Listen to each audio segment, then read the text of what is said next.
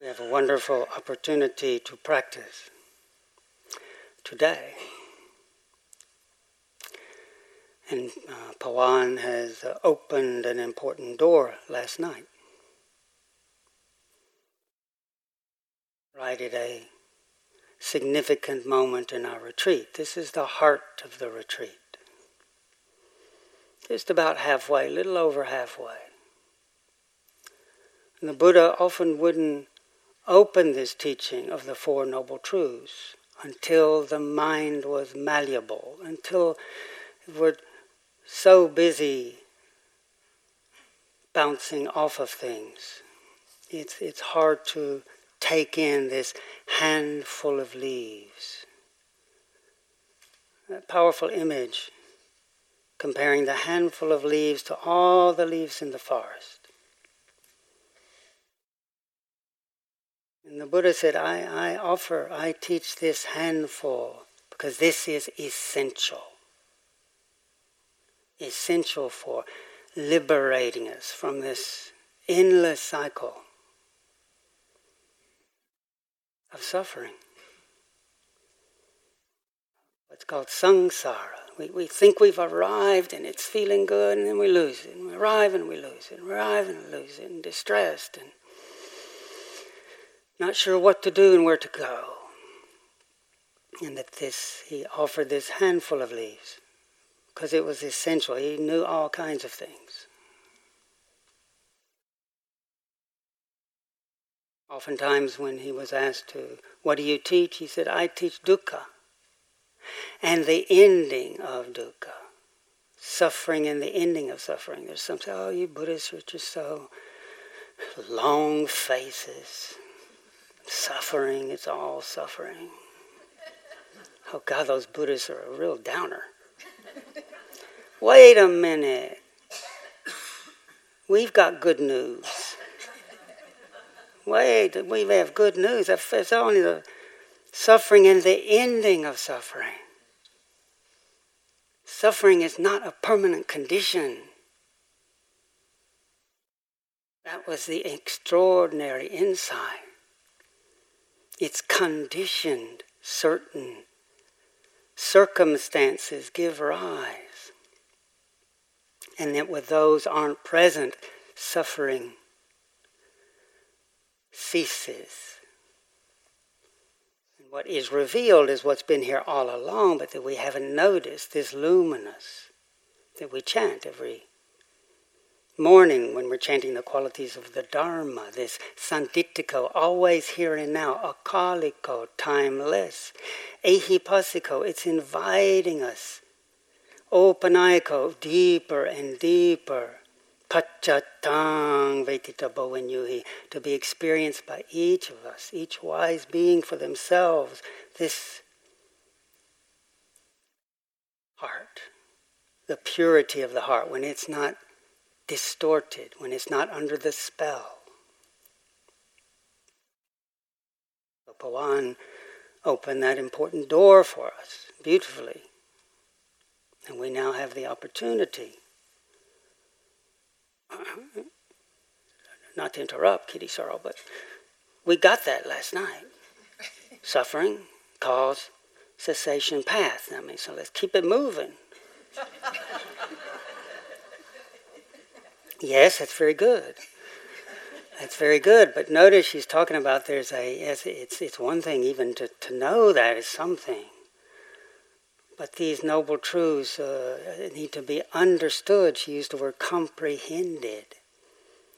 And in our monastery, our teachers always kept encouraging us that the Buddha gave a task with each noble truth, and that really you could call it an ennobling truth. Noble truth, I've got the truths. It makes it sound like a little thing you put in your pocket. I got those. It's on page 2. Look, let's move to the deep stuff.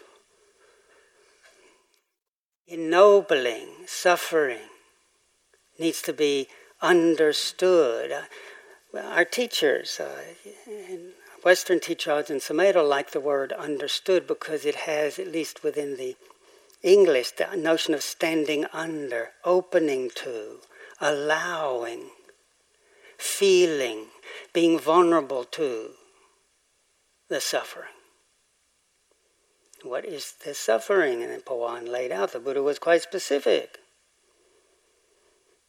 Birth can be dukkha.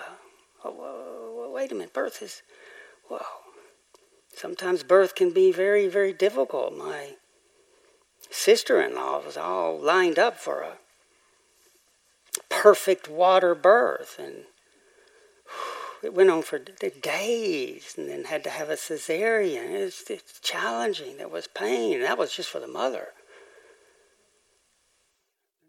The child, it's not necessarily an easy process going from one dimension when you're all everything in the womb, just out, naked, vulnerable.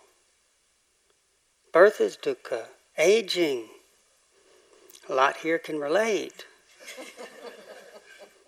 No criticism there. Solidarity. Aging is dukkha. Sickness, not easy to bear. Dukkha means not easy to bear. It's also related to do, apart from akash, apart from the perfect. It's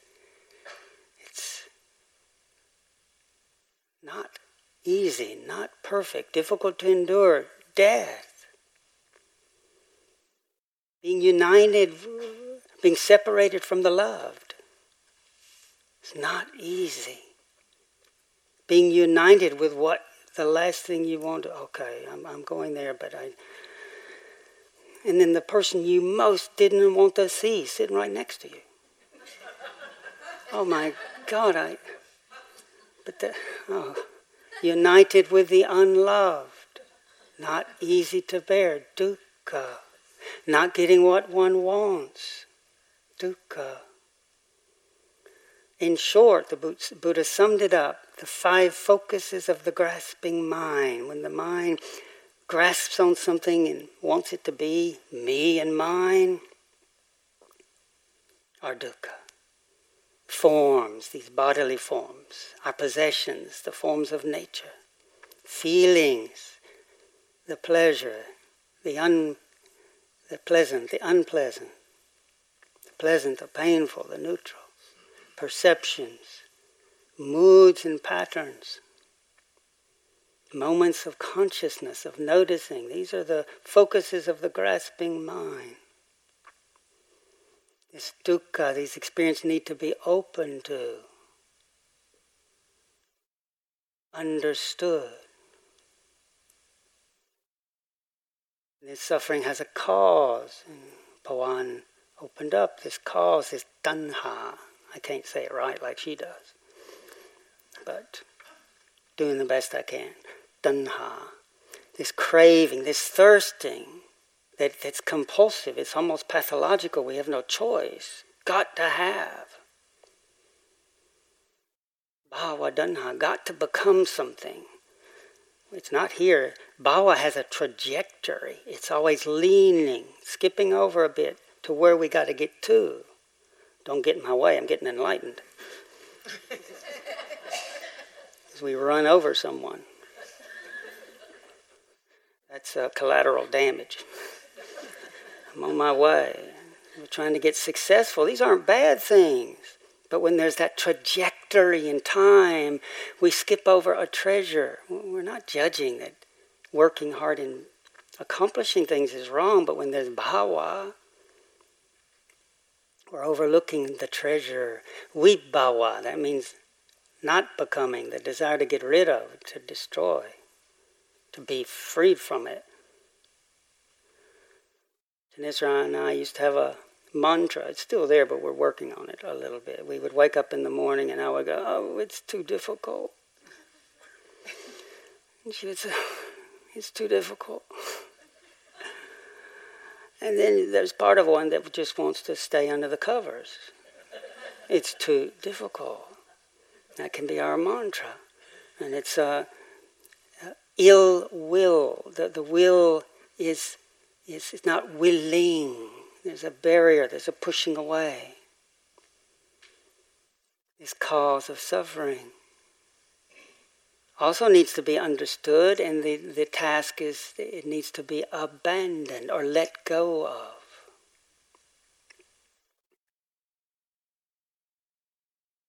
The cessation of suffering, the task needs to be realized, tasted, pachatung, for ourselves in our own heart.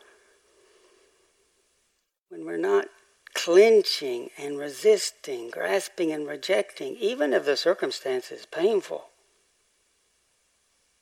We're not saying that there still aren't things to do, but where there isn't that pathological grabbing and rejecting, and there's a holding lightly, allowing things to be, there's the cessation of that dukkha, which then reveals peace.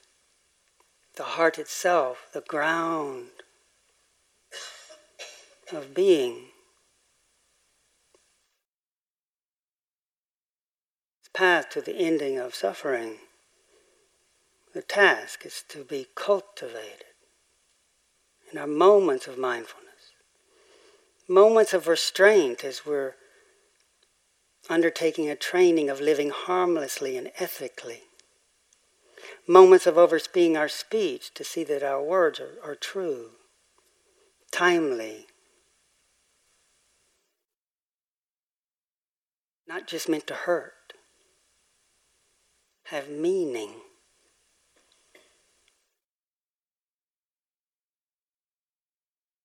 Overseeing our actions, our efforts to cultivate composure, these meditative practices, our efforts based on whatever composure we have to look into vipassana, look into the nature, have insight into the nature of things. Dhamma vichaya, to investigate the Dharma, investigate the way things actually are as they're arising. This is our path activity which leads to the ending of suffering.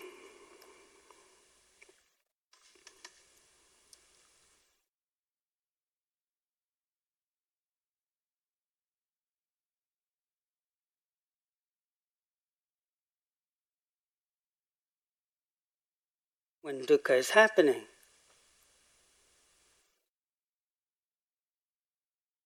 Buddha didn't go, oh, poor you.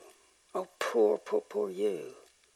No, what you've got to do is say, I believe in Nibbana. Come on, don't be bashful. I believe in Nibbana. Though he encourages us to trust that there is such a thing as peace. He encouraged that, that suffering is natural, it's part of nature, and actually opening to it ennobles us. Why that's such a powerful opening to his teaching. It's said that the Buddha's first talk, our teacher said the Buddha's first Dhamma talk was a flop. Right after he was enlightened, someone saw him and said, whoa, your features are serene. Who was your teacher? And the Buddha said something to the effect of, I don't have it memorized, something to the effect of, I'm the world conqueror, the world transcender. I have no teacher. I have realized the deathless, something like that. And the guy sort of shook his head and said, good for you, and went off the other way. It was, what's he do with that? He could believe it.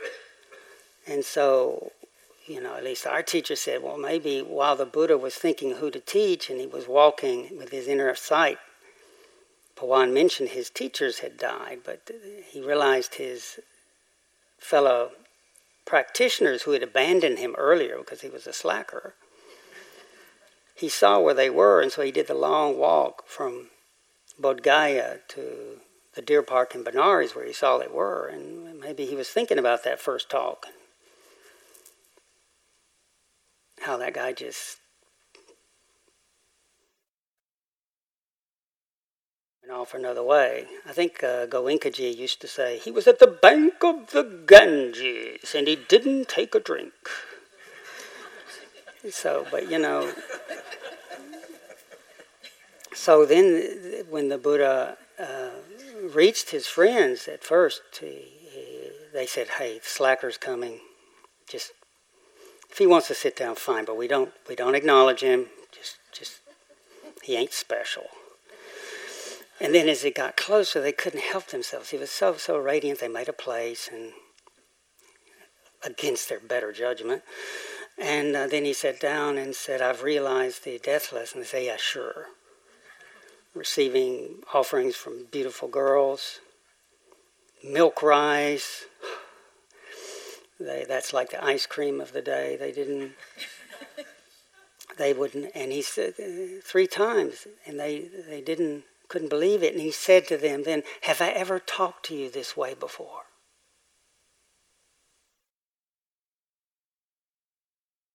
That they realized, no, Gautama wouldn't lie to us. Have I ever talked to you like this before? Then they listened. And he started, there is dukkha. Not just saying you have to believe, there is suffering. It needs to be understood. Normally when we suffer, oh gosh, I thought I was done with the back, and it's back, and shit, I don't know what I did wrong. It's that damn rain. So it's I am suffering. When we don't look closely, it's I'm suffering, I want to get rid of it. All those categories. When one opens to something, then we're deepening our capacity. This is why it's ennobling to be realistic. Bear how life is. What you're opening to, then there's the possibility of recognizing how we feed it, how we sustain and perpetuate this dukkha.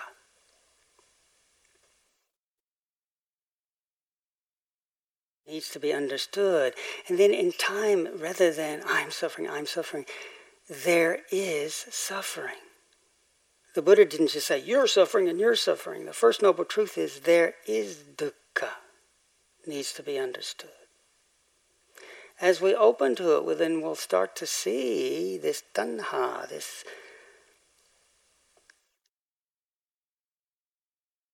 conditioned, automatic, in a way compulsive, grasping and rejecting, like sense desire, the kama tanha, is wanting the sights and sounds that please us, and tastes and sensations. It's not bad. It's enjoyable. When there's clutching at it, there's a subtle wanting it to be this way, always. This will make me happy. And it does, for a time. Then it changes. Then something painful arises. Then vibhava tanha can arise. Wanting to get rid of that. So when our happiness is conditioned on a certain pleasure, then when the pleasure changes, when we're leaning on a certain focus of the grasping mind, like feeling or form, and it changes, there's dislocation, suffering, which then leads to rebirth, a reseeking of a new place of abiding.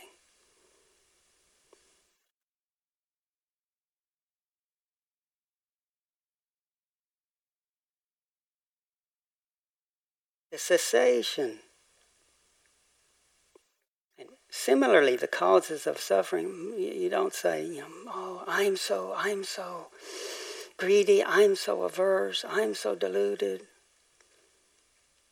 Again, the origin is tanha. It's just, there is grasping. There is aversion. It's moving so much from me, it seems like me, but as we Dhammavichaya, as we investigate, see things as they are, we realize we're noticing patterns. We're noticing dharmas, formation, the nature of things. And when this tanha ceases, when it truly ceases in a moment, there's the possibility to taste, to one, feel the relief and release. It's actually stressful. As Ajahn Chah would say, when you look for certainty in that which is not certain, you are bound to suffer. When we're wanting feeling, pleasant feeling, or a certain form, being healthy, or a good mood, we're wanting that to be, I finally made it. Gee, let's write that down. Day 4. Broke through. But that good mood, when we want it to be certain, we become it, we lean on it. I am happy. But as it changes, that's the same as leaning on something and then it collapses. So we fall down. When there's the letting go of that, it's the possibility of recognizing the unsupported, unconditioned, undying. What's called the Amatta Dhamma, the deathless Dhamma, that which is not coming and going, that which is peaceful, that which the Buddha called the root, the essence of consciousness, where all things have their footing, all things merge in this ground of listening, of knowing, of awareness. These phrases that Buddha used, Tathagata Garbha, this womb that gives forth to all phenomenon.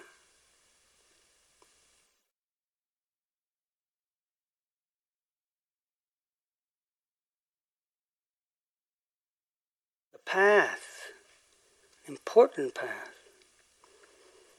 all this work, and why this is such an important time in our retreat, as we've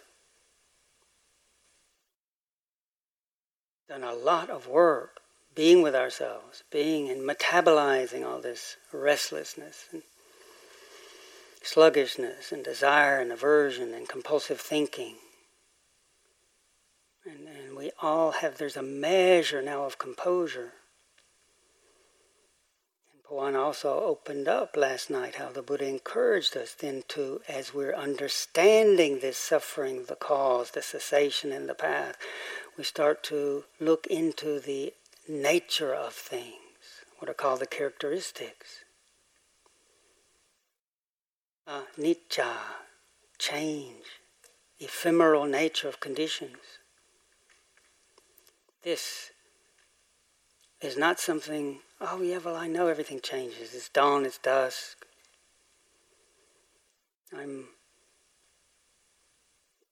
Today's different from yesterday. That's something intellectually. But what happens when what's being encouraged here is to actually, with this presence of mind, touch into this body that we so much take to be me and mine. This is myself. And the forms around us. And to notice the changing nature. And this is not far from our calming practice. The Buddha taught them close, just a slight adjustment from calming to inquiring.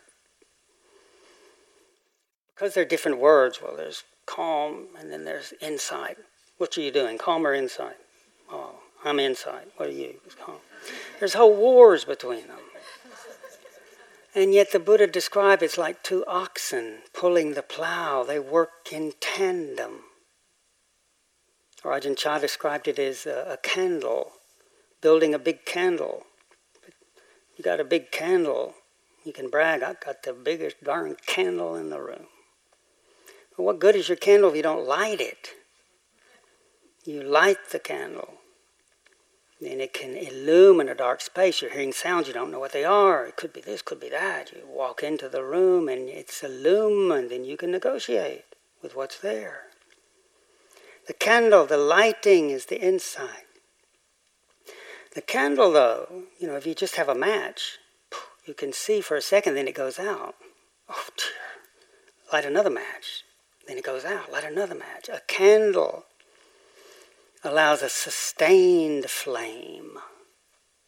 When we're more composed, samatha, calm, gives this composure, steadiness, that allows our looking into to be penetrating, to be true, to be trustworthy, to be resilient. As we calm today, we're going to be just starting to notice the changing nature.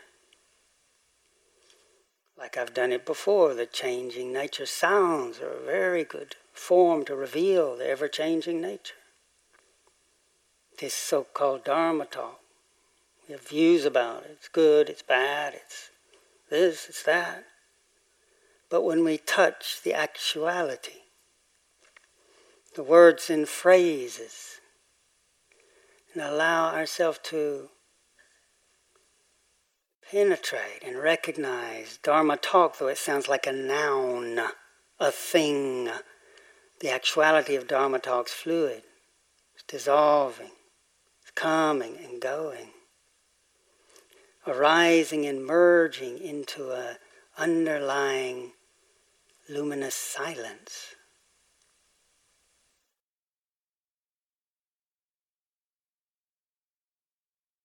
Our thoughts, same way. Oh, it's going better. I knew I'd turn the corner. It's wonderful, I'm turning the corner. That's a wonderful thing to feel like one's turning the corner. But if we touch our thoughts, I'm turning the corner. I'm turning the corner arises, and then there's a silence around that. Oh, I thought I was turning the corner. I ran into a wall. Oh God, I'm stuck again. I'm stuck again. I'm stuck again. Arises, and if it's dukkha, not hating it, opening to it. And notice when we attach to, I'm stuck again. Taking a bubble to be the whole ocean.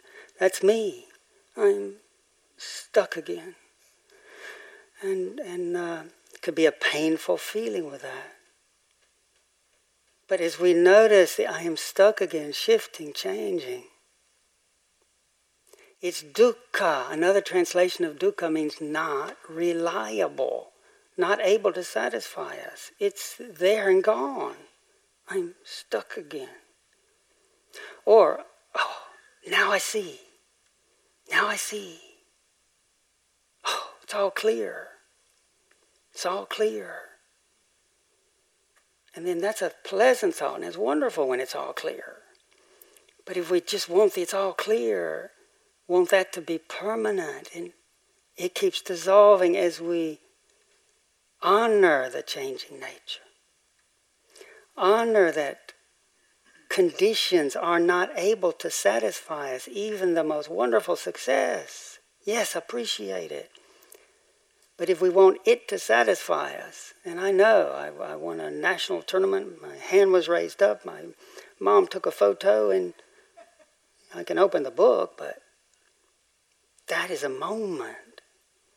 Doesn't mean to say we don't appreciate that moment and the work, but it's dukkha when we grasp at it, as we see change and unreliability.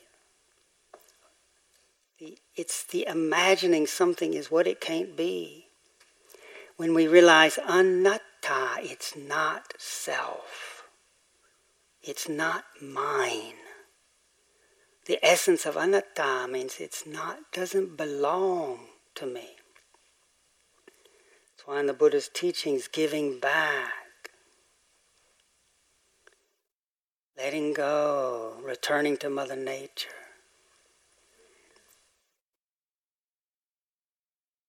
As we're sitting and walking today, not hating the dukkha if it comes, opening to it, breathing with it, steadying ourselves with the sitting and walking and lying down, standing. Appreciating the in and out breath and the relative slowness of the changes of the body.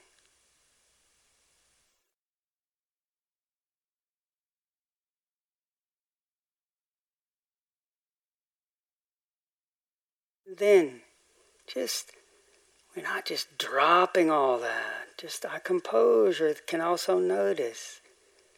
For example, with the breathing in and out, noticing change. The changing nature of the sensations. The changing nature of sounds that mingle with the sensations. The changing nature, even if there's a thought storm. Oh, it's just a thought storm. Oh, I had calm yesterday. I've got a thought storm. Believe me, trying to fight a thought storm just makes it stormier.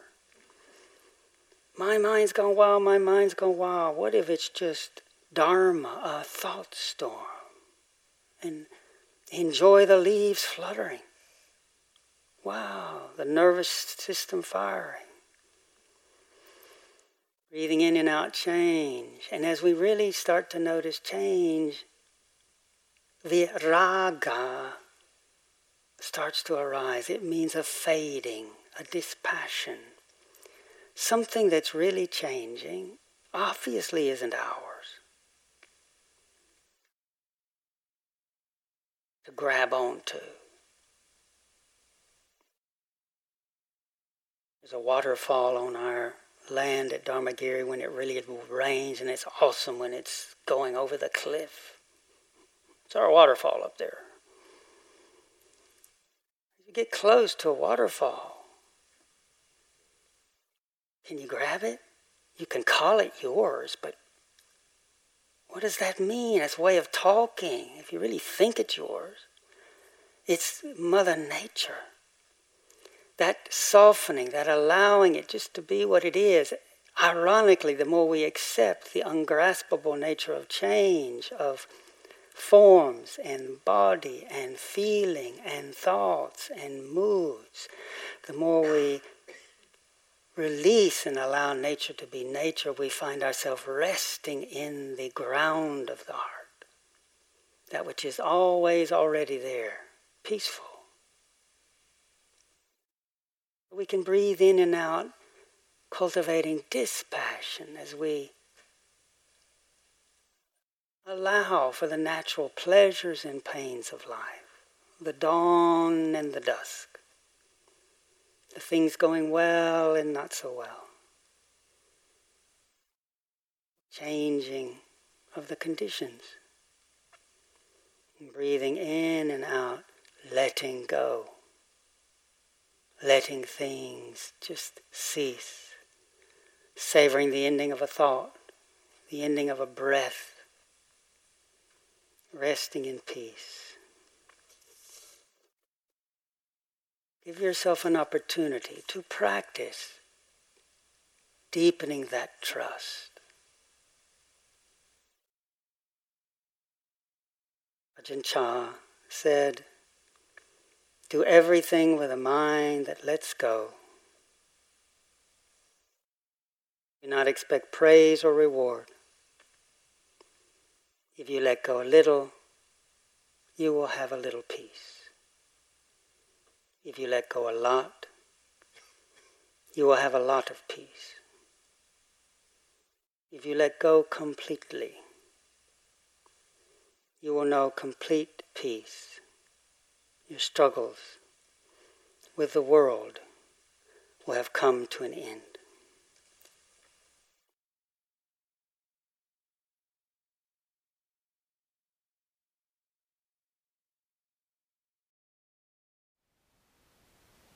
Thank you for listening. To learn how you can support the teachers and Dharma Seed, please visit dharmaseed.org/donate.